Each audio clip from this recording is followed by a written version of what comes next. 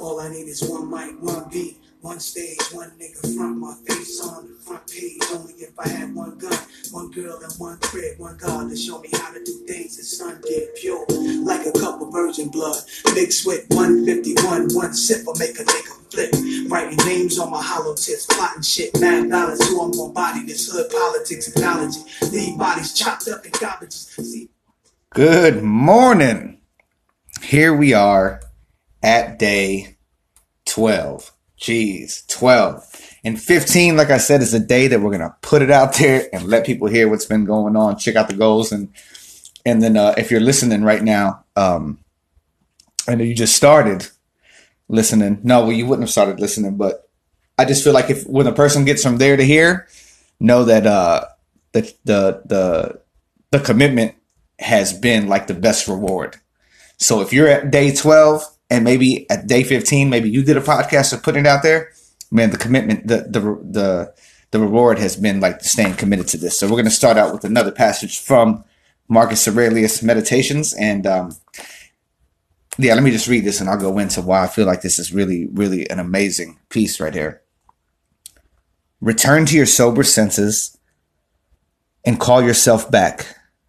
And when you have roused yourself from sleep and have perceived that they were only dreams that troubled you, now in your waking hours, look at these, the things about you, as you did look at those, the dreams. Ooh, you better check yourself before you wreck yourself.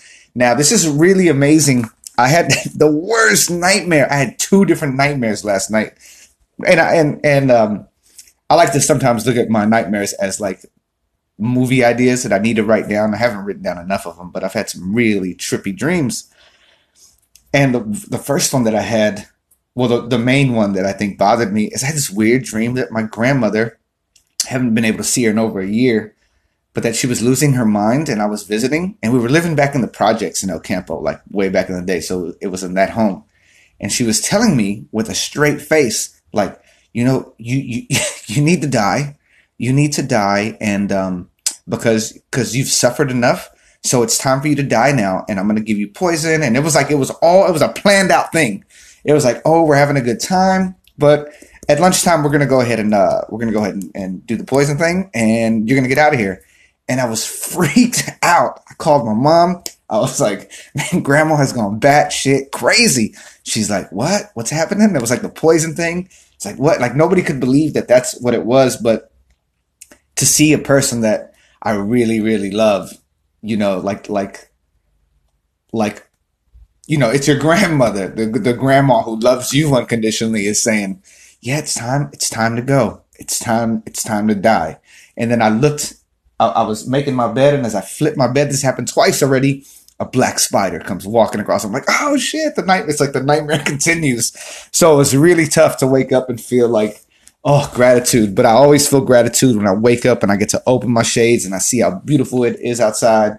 I have a great day lined up today, doing boxing in the next hour and a half.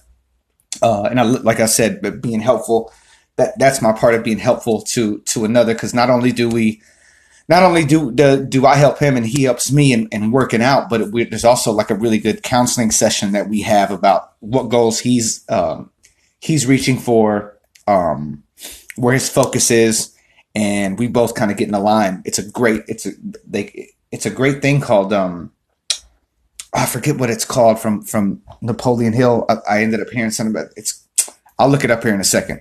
It's called like a mastermind. It's like a mastermind relationship, and the mastermind of getting in shape and helping one another is, I think, really, really important. So, another goal that I want to do within the next days that I'm doing this podcast is I want to finish the book. I need to finish Meditations. I have yet to finish it because, like I say, there's always these great pieces that I got to think about. And with this right here, return to your sober senses and call yourself back. And when you have roused yourself from sleep and have perceived that they were only dreams that troubled you, now in your waking hours, look at these things about you as you did look at those dreams, the dreams. Man, that's what, I mean, look at yourself. Look at yourself. And if you wake up troubled by a dream, something that's in your subconscious kind of floating around, man, what's going on with you right here, right now, in these waking hours that trouble you? Get those right. Get those right. For me, you know, the one thing that I'm really grateful for too, I didn't trick myself last night into going to get red wine. It was so easy just to be like, oh man, I like to eat chicken or a protein at night. And I was like, oh man, you know, I don't have that food. But I said, nope, nah, just don't do it. You're just going to do, I had vegetables, egg, and I did a ramen noodle that's been sitting there for months. And I was like, you know what? Just do that. Just do that. Just take in all that salt. Tomorrow you'll work it out and then move forward. But I'm really excited about the workout today. And for you that's listen, man, you know, if you have yet to start your day with gratitude, you can hit pause right now and just think about say it out loud, say the things you are grateful for, and it'll make the sun just shine a little bit brighter. And if it's raining outside, it'll just make the rain look a little more beautiful. You'll understand that the raindrops are feeding nature, and you'll love that it'll change your perspective. I did want to talk about, I felt a little funny about these two, you know, with me trying to create work and entertainment and acting jobs coming my way, but me trying to be really specific, like, you know, I want to book something on TV, of course, that will help people look at my work. But I did get calls and offers for two different pieces that kind of fell through and I'm trying to figure out, did they fall through because I dropped the ball? One, I just got a call like the other. I got an email actually about a job to do a scene that they wanted to shoot from A Streetcar Named Desire. And I was like, man, that would be awesome. The thing is, it was a 3-person scene. It was the scene that happens in the kitchen where he clears his table.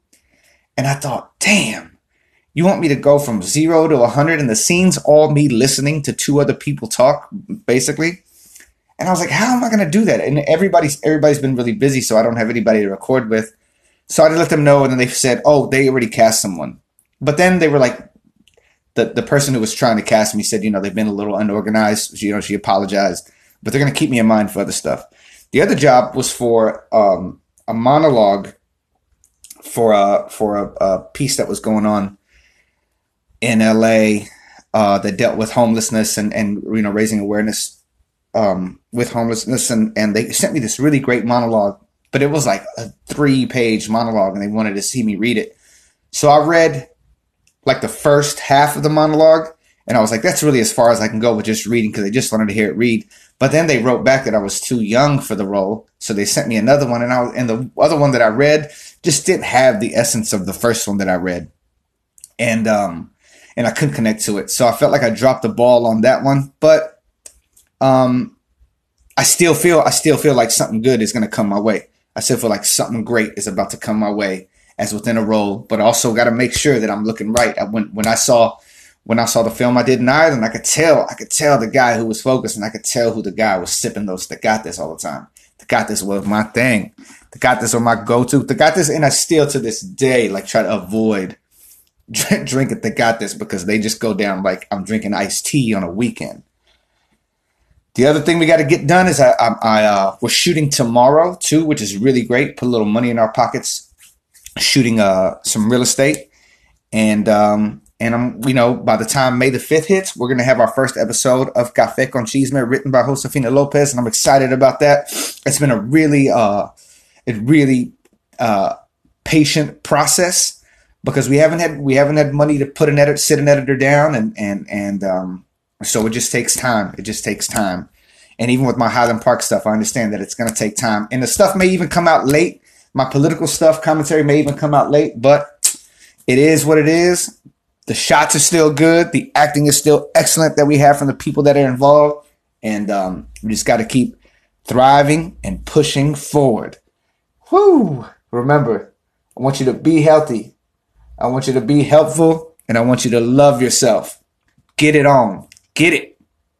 Try knocking us, one knee knocked up. Could it be my time is up? With my luck, I got up. The cop shot again. Bus stop glass burst. A fiend drops his Heineken. Ricocheting between the spots that I'm hiding in. Blacking out as I shoot back. Buck getting hit. This is my hood. I'm a rap to the death of it. To everybody, come on. Little niggas is grown. Good rats. Don't abortion the boom. We need more warrior souls. Shit from the stars, sun and the moon. And it's like a police chasing street sweepers and coppers. Sing up kids with no conscience, leaving victims with doctors. If you really think you're ready to die, when Nas out, this is what Nas is not, nigga, the time is now. One mic,